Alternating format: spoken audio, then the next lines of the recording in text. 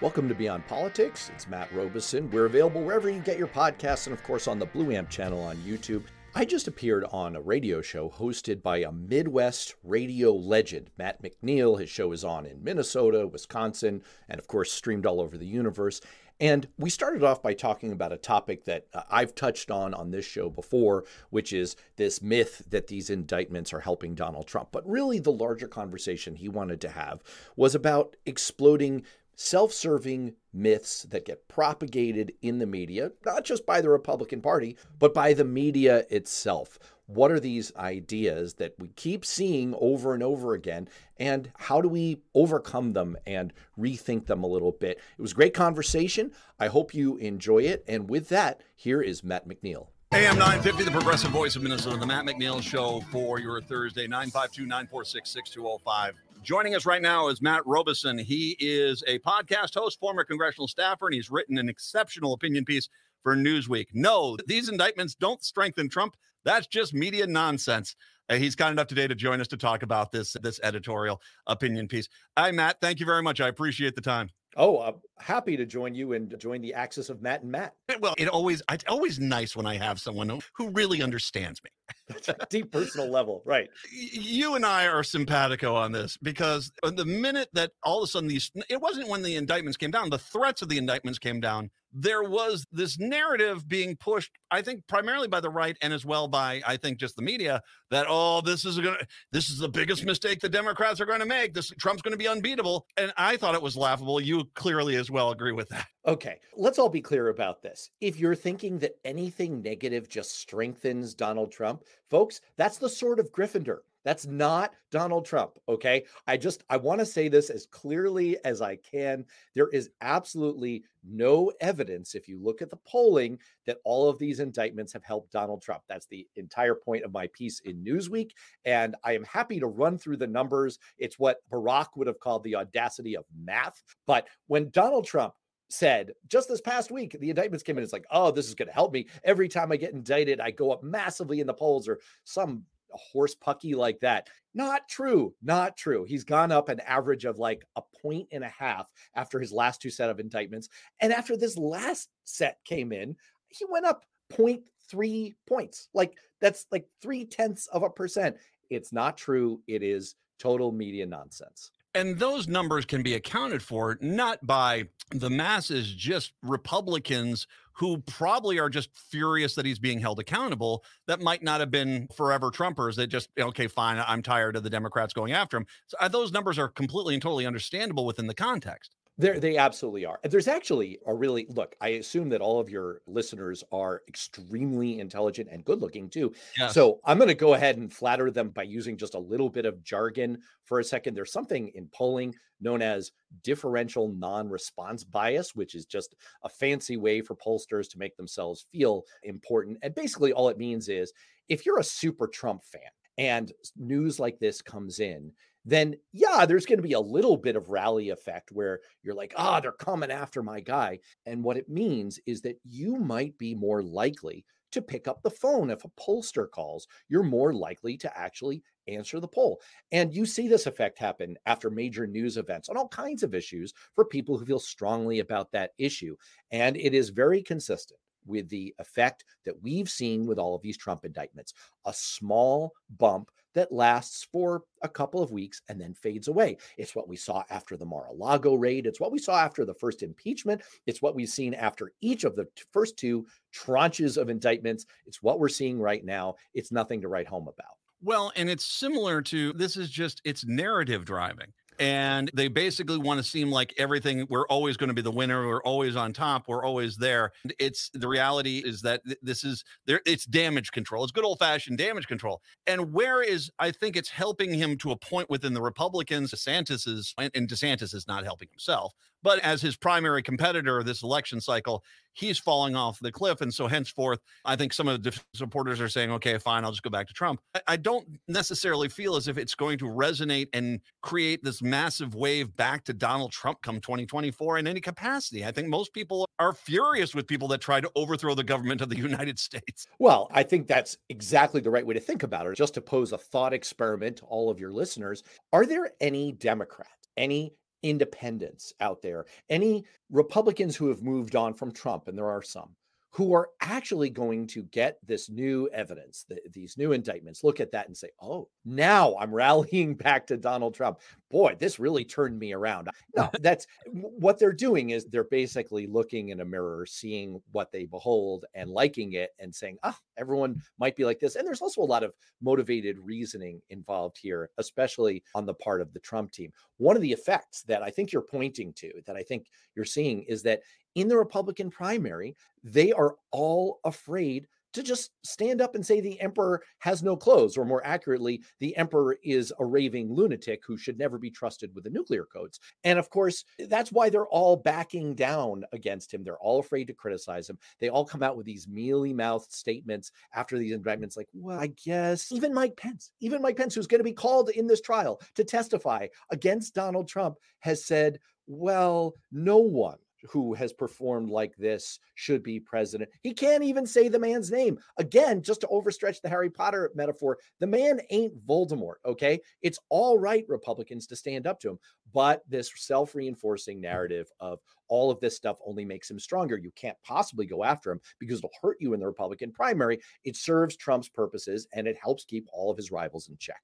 There was, and I'm going to talk about this more in the next hour, but there was a town hall meeting for Tom Emmer, the Republican whip in the House, who is in Minnesota 6. And he actually was confronted by this. And this is, once again, I think some people are confronting him because they're not of the same political ideology. But there are Republicans and what seems to be a larger growing number of Republicans who are of the mindset, if we're going down this path again, no, I don't want any part of this party. And they're just, like I said, I think when you touch on this, there's just a common sense thing that just is people trying to scream into the wind because they know that Donald Trump is truly rotten. And I'm seeing even Republicans who are very clearly in larger and larger numbers running away from Trump at this point. You're right. Well, and I'm saying that because I think it too. So of course I want to reinforce what you think, but there's also some evidence behind what you're saying. For one thing, there's polling data that suggests that fewer and fewer Republicans believe that he did nothing wrong.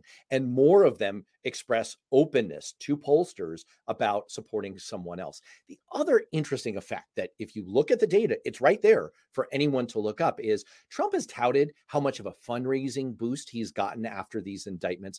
It is true, after the first set of indictments in New York, he did get a massive fundraising spike. You can find it. You can look up the data on WinRed. But what's interesting is that his fundraising bump after the second and the third set of indictments was much, much less. It seems to be wearing off. The other interesting thing is that when his rivals for the Republican nomination have spoken out against him, when they've gone after him, they have seen fundraising bumps. It seems like there is a portion of the Republican electorate that is thirsty for this. They actually want this. Is exactly what you were just saying, Matt. And I think if they could find the last remaining strands of connective tissue in their spines and go down this road and say, you know what? Everyone else is vying to wait for Trump to fall and then inherit the MAGA voters. What if we went down a different path? What if we actually went after him? What if they all stood up together and did this? I think there is growing evidence that they would find that a much more productive approach, and they might give themselves a much better shot of slaying the demon and winning the nomination. Matt Robeson joining us, talking about his editorial in Newsweek about the fact that no, Trump is not being helped by indictments. There is also this problem for Republicans. The mentality they want to be able to say is, sure, Donald Trump did something, but everyone does something, so it's equal. And we could talk about the fact that the reason why that, like on the classified documents, is he was asked to give them back and he refused to do it and kept stashing them there. Sure, Mike Pence had some, Joe Biden had some from when he was vice president. The minute they realized they searched, they gave them all back and they were done with it. They did an extensive search.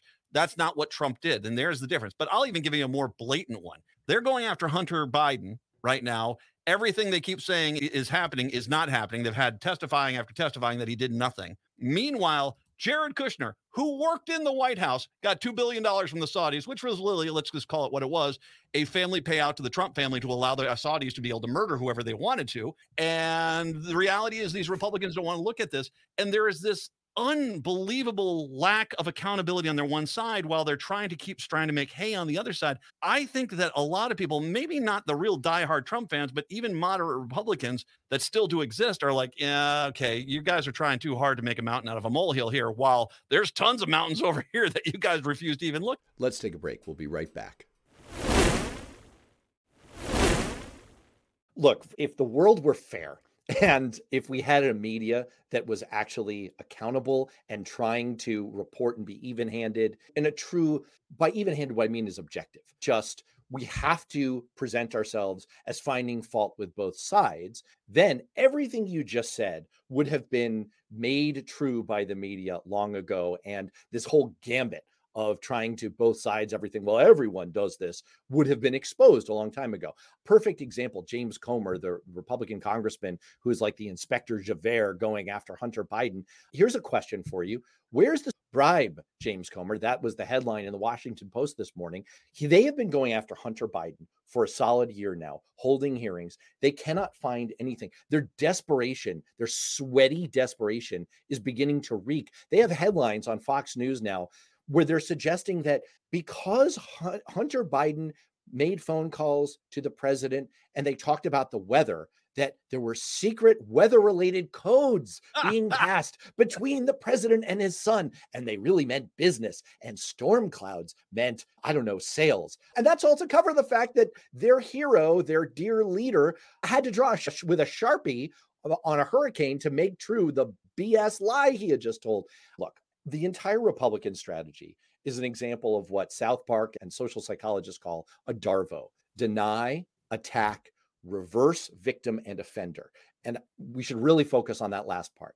Their entire strategy is about reversing the victim and the offender because they have such deep offenses on their side.